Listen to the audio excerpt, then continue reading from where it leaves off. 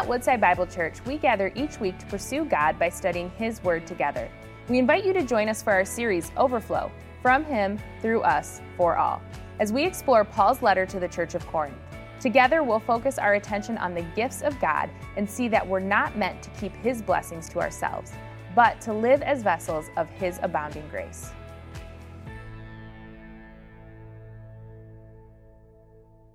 Well, good morning.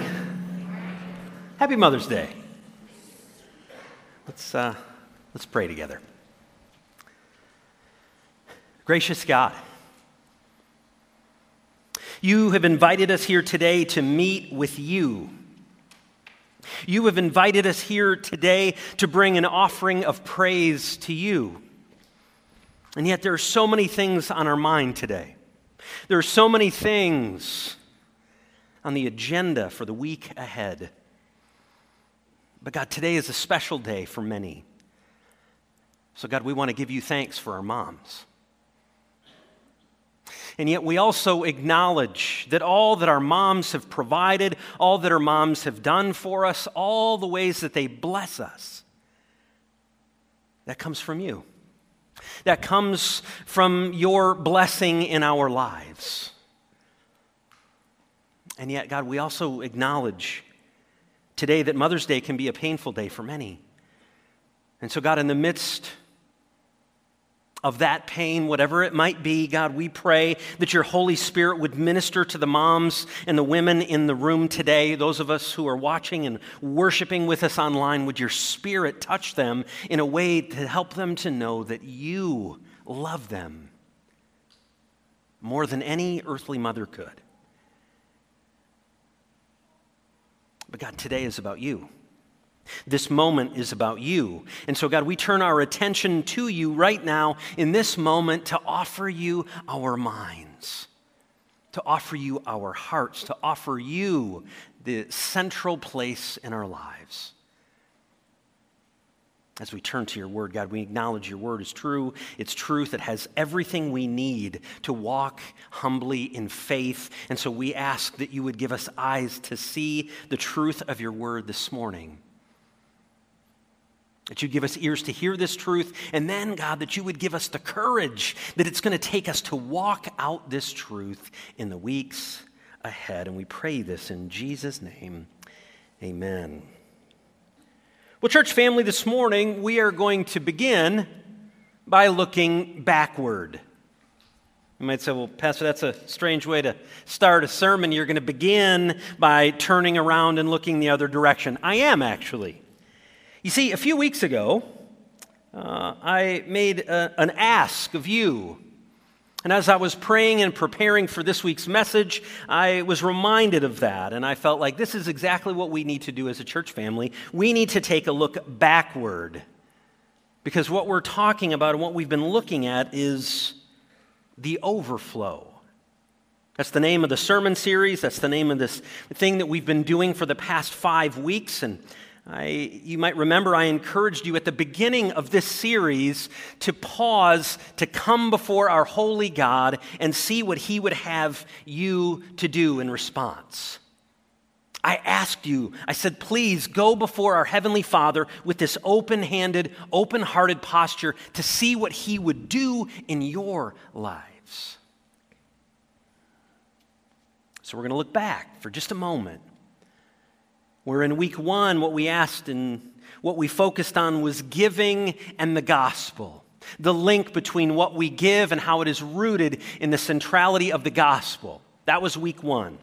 Then we spoke of giving and love and how it is rooted in love. Then in week 3, we saw the importance of giving and partnership.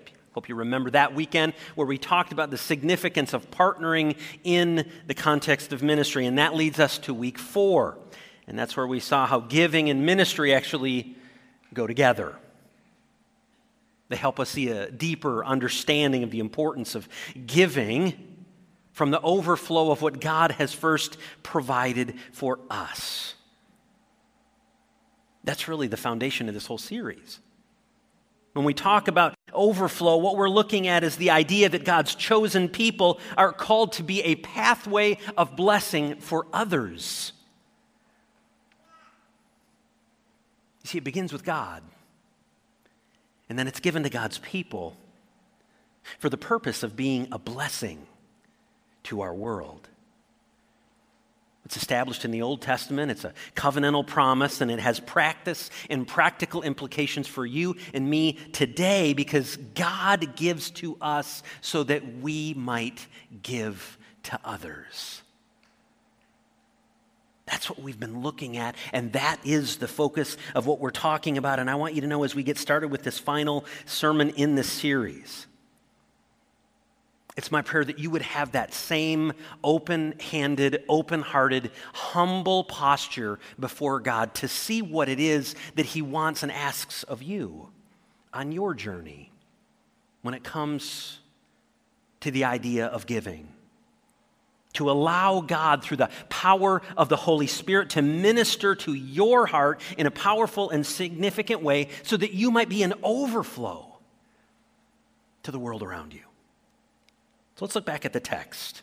Let's grab our Bibles. We're going to be looking at 2 Corinthians chapter 9. Once again, we're going to finish that chapter today. So if you have your ESV Bible, you're going to find that on page 968. If you were following along on a mobile device or anything else, you're going to be looking at 2 Corinthians chapter 9. Again, we're going to start at verse 8. Here is what the Apostle Paul writes. And God is able to make all grace abound to you, so that having all sufficiency in all things at all times, you may abound in every good work. For as it is written, He has distributed freely, He has given to the poor, His righteousness endures forever. He who supplies seed to the sower and bread for food will supply and multiply your seed for sowing and increase the harvest of your righteousness. You will be enriched in every way, to be generous in every way, which through us will produce thanksgiving in God. For the ministry of the service is not only supplying the needs of the saints, but is also overflowing in many thanksgivings to God. By their approval of this service, they will glorify God because of your submission that comes from your confession of the gospel of Christ and the generosity of your contribution for them and for all others, while they long for you and they pray for you because of the surpassing grace of God upon you. Thanks be to God for this inexpressible gift. So, church, let's reflect on the situation. Christ followers in Jerusalem are struggling. What Paul is doing is he's coming before two groups of people, and he's making an appeal for them to give to their needs, to supply for their needs. He reaches out to the Macedonians, and then he reaches out to the Corinthians. Now, the Macedonians, you may remember, have very little. They are not a wealthy people. They have very little, and conversely, the Corinthians, well, they have much. They have much. And so Paul is writing to the Corinthians. That's why it's in 2 Corinthians. He's writing to the Corinthians, and what he's asking is he's calling them out to say, look, in Christ you have tremendous riches. You have been blessed in significant and powerful ways, and so therefore out of the overflow of what you have, would you be a blessing to others? He's calling upon their honor as a people. And what's so significant about that is that was the primary currency in that culture, in that time period. In the Greco-Roman culture, you wanted to have honor. It was significant. You wanted to be respected. You wanted to be looked at with honor, to avoid shame at all costs. So that's the foundation. And now Paul moves beyond this kind of culturally sensitive issue to his final appeal for another reason. And what his appeal is this time is the very character of God. He's building his ask on the character of God. So let's dig a little bit deeper, specifically at verse 8. God is able to make all grace abound to you, so that having all sufficiency in all things at all times, you may abound in every good work. So Paul is encouraging the Corinthians and all believers not to be deceived in thinking that everything we have is because of our hard work. And I'll just challenge us with that. Don't allow your mind to be deceived into thinking too highly of yourself. That's a word for all of us here today, including myself. We should not think too highly of ourselves because everything about us is a gift from Almighty God. All of it.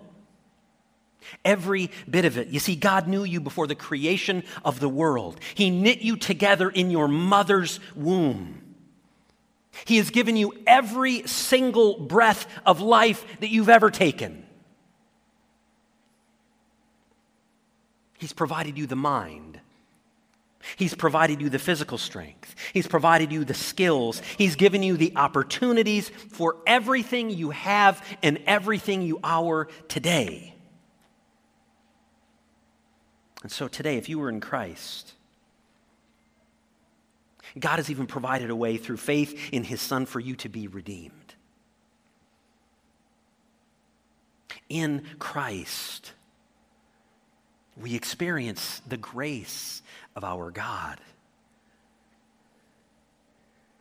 And it's that grace that may abound in us, and it is that same grace that should flow from us to others. It should be abounding in us. We should experience it in our own lives, and it should be an overflow, and it should come out to others. That's what the apostle desires for the Corinthians in this text, and all believers to recognize that God is the one who gives it to us. And from Him and in Him, we have everything. We have more than enough in Christ. This is why Paul writes these words. He says, believers have all sufficiency in all things at all times. That covers a lot, doesn't it? So, believer, you've been enriched in all things at all times in Jesus, who is the Christ. And this is the profound truth for us today. It's a profound truth that leads us to have our first response that believers are called to. That in order for us to honor God with our giving, you and I are called to trust in God's sufficiency. You and I are called to lean in and depend upon the very sufficiency of our God. Now, I'm guessing some of you might be saying, well, wait a minute, Pastor, that seems far too obvious. It's like foundational. It's basic. Yes, it is. And yet sometimes it's hard to believe it, isn't it? To trust in the sufficiency of God when the car breaks down. To trust in the sufficiency of God when the college bills start coming and coming and coming. To trust in the sufficiency of God when you get that insurance statement in the mail and it did not cover what you thought it was going to cover. These are real tests for you and I to trust in the sufficiency of God. Church, how are we doing? This is why God calls us to depend upon His character. For you and I as believers to lean into the character of Almighty God, because when we look at our circumstances, they can overwhelm us. The intensity of the situation can be overwhelming. And so that's why Paul says, depend fully upon a holy God. Rest completely in a holy God. Don't be overwhelmed by your circumstances, but instead, trust in His sufficiency. Now, church, let's look back at verse 9 Let's continue on in our text. Paul says, as it is written, he has distributed freely. He has given to the poor. His righteousness endures forever. He who supplies seed to the sower of bread for food will supply and multiply your seed for sowing and increase the harvest of your righteousness. Let me give you a quick summary of that. God will provide for you so that you can provide for the needs of the spiritual harvest. God will, in fact, provide for you so that you can provide for the spiritual needs of others. I love the way theologian Simon Kistemacher explains it. He says it this way. He said, the spiritual and material from gifts coming from God should never stop at the recipient. It shouldn't stop there. It must be passed on to alleviate the needs of others in the church and in society. The believer must always be a human channel through which divine grace enriches others. Such a beautiful picture. This means that you and I will always be blessed enough to bless someone else. We will always have the means that we can be a blessing to others by our generosity. Now, here on Mother's Day, I can think of no better illustration of this point than our young moms. When you're tired and you're depleted, you've been up half the night feeding the newborn, when all three kids need mommy's attention at the exact same moment. That happens, doesn't it? When the oldest one wants to read, the middle one wants to play, and the youngest one wants to take a nap. It's all on mom to figure that out. And let's not forget, dads, we still want some time, don't we? You see, the reason this is such a good illustration, particularly on Mother's Day, but also every day of the year, because young moms always seem to find a way to be generous with their time and with their attention, even when they don't feel like they have any to give. That's played out so faithfully in the lives of young moms. So, church, we can learn a lot from these moms. Because even when they don't think they have enough, they don't think they have anything more that they can give, they still find a way to be generous. Now let's look at the second portion of today's text. Let's pick it up at verse 11.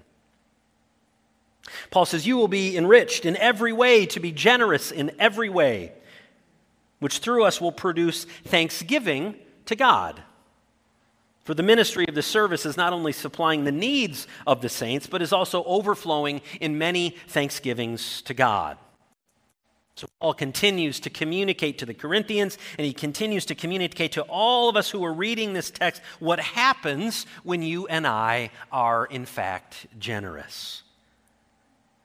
The first thing is obvious. When we provide for someone else, tangible needs are met, physical needs are met. The basics get handled first.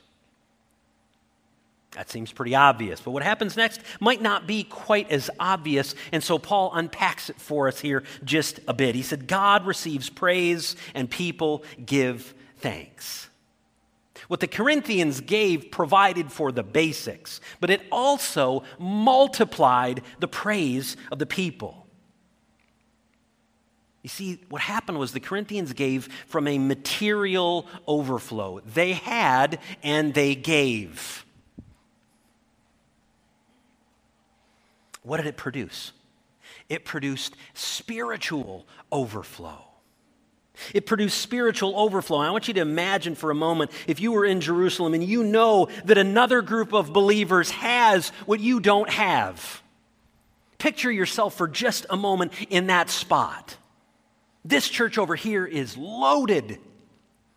God has provided for them in significant ways. And yet, they gave. They heard about your need and they are giving to you. You see, through the gift, the Jerusalem church knew that God had not forgotten them. And so what happens is God was meeting their needs through the faithfulness of other believers. And so what happens, that leads directly to praise. Directly to praise. God has provided for them in significant, practical, tangible ways, so it produces spiritual fruit. God's people begin to praise. And if any of you who have received this kind of financial blessing in a time of need, you know exactly what this feels like. I may have shared this story before, and if I did, forgive me for that, but I think it's worthwhile to revisit. Bonnie and I experienced this kind of giving when we were young, and what happened in our lives is I got to a point where I sensed God's calling me to pastoral ministry. And so I was in a job. I loved my job. I was there for 10 years. I worked at Our Daily Bread Ministries, and I decided that we were going to resign from that position and move to Florida to go to seminary. And so we did that. And within 6 months, we had our son, Reed. And so I'd resigned from a full-time position. We're trying to piece finances together. I'm going to school full-time. We have a newborn. Things, as you might guess, a little tight. And so I'm at seminary, and I walk over to our mailbox. And the mailbox on campus is where you would go to kind of pick up your test or your project that you would turn in. The professors would kind of slide it in there, and that's where you would get your grades. And yet I walked over to that mailbox, and I pulled something out of that mailbox, and there was an envelope. And in that envelope was a cashier's check. There's no name on it. To this day, I have no idea who put it there. Do you know what that produced in our lives?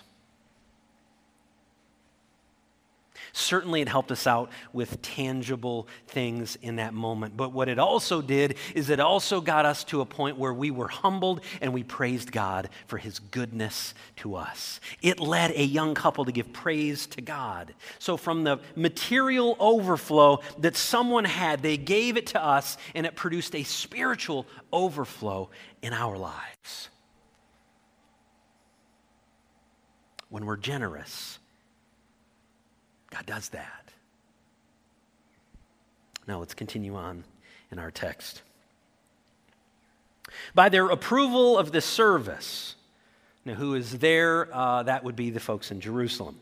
They will glorify God because of your submission, flowing from your confession of the gospel of Christ, and the generosity of your contribution for them and for all others. While they long for you and pray for you because of the surpassing grace of God upon you. Thanks be to God for his inexpressible gift. Here, the recipients of this financial gift aren't the only ones who are receiving a blessing. Sometimes we think when we just give, that's going to just bless those folks, and what ends up happening is we receive a significant blessing as well. It's not often talked about, and oftentimes it can be manipulated. But let me parse that out, what that looks like. So let's look at verse 14. It says, they long for you. The Jerusalem church, Corinthians, long for you. This implies that a fellowship or a friendship is being established through your generosity. The Jerusalem Christians long to be with those who are supporting them. Anyone who's ever been on a short-term mission trip understands this truth. Because when you invest in someone, you have that same shared experience. There is a connection that happens. There is a relational connection that happens in that moment. And they long to be with each other. It's the body of Christ at work. And in the next phrase, in verse 14, it says, and they pray for you. There is not only friendship and fellowship, but there is support that's been established because of the generosity. The Jerusalem Christians are now praying for their brothers and sisters in faith. For those in Corinth, they offer their prayers. They not only long to be with them, but then they take up their cause and begin to pray for them. Church, this is an overflow of spiritual benefits. And what happens is it happens on both sides of the generosity and both sides of the giving equation. And this is why believers like you and me, if we desire to honor God with our giving, we should pursue the fruit of giving. You and I are called to intentionally pursue the fruit of giving. We should seek a blessing from our generosity. And you might say, wait a second, Pastor, are you saying that kind of thing that like if I give, I should expect to get back financial blessing? I'm not saying that. But what I am saying is that there should be some measure of fruit that is produced in your life because of your generosity. I want to make this crystal clear.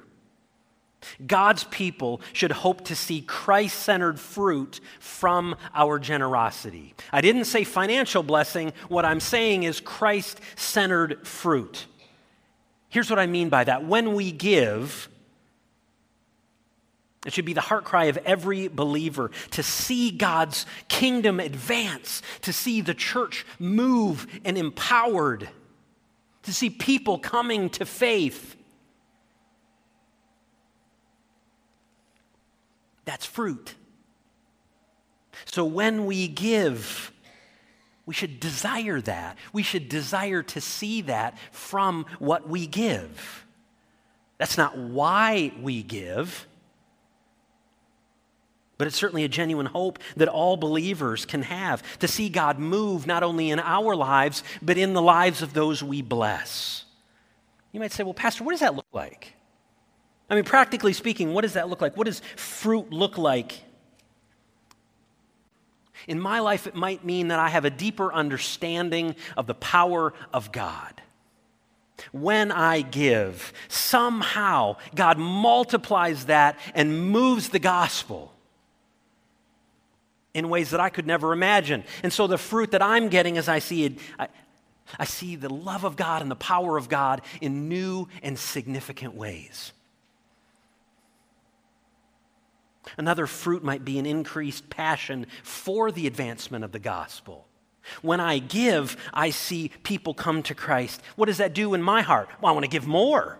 I want to see more of that. I don't want to see less of that. I don't want to, if I can give and it happens, God multiplies it, well, I want to continue to give to that. Another fruit is deep, abiding joy in the life of the believer. If God has blessed you in material ways, you know the joy that I'm talking about. That's a fruit that believers receive from our generosity. Again, it is not why we give, and the fruit isn't financial, but spiritual. This is why missionary Hudson Taylor once said these words. He said, "The less I spend on myself and the more I give away, the fuller of happiness and the fuller of blessing did my soul become." He gets it. He's seen gospel advancement and movement from his generosity. It's powerful. Now, White Lake family, as we conclude this Overflow series, it is my prayer that what has been made clear to you over the past few weeks, the past 5 weeks specifically, that if you are in Christ today, if you have placed your faith upon the person and the work of Jesus Christ, if you know him as your Savior, if you've been redeemed, then out of the overflow of what you have experienced, you are called to be generous.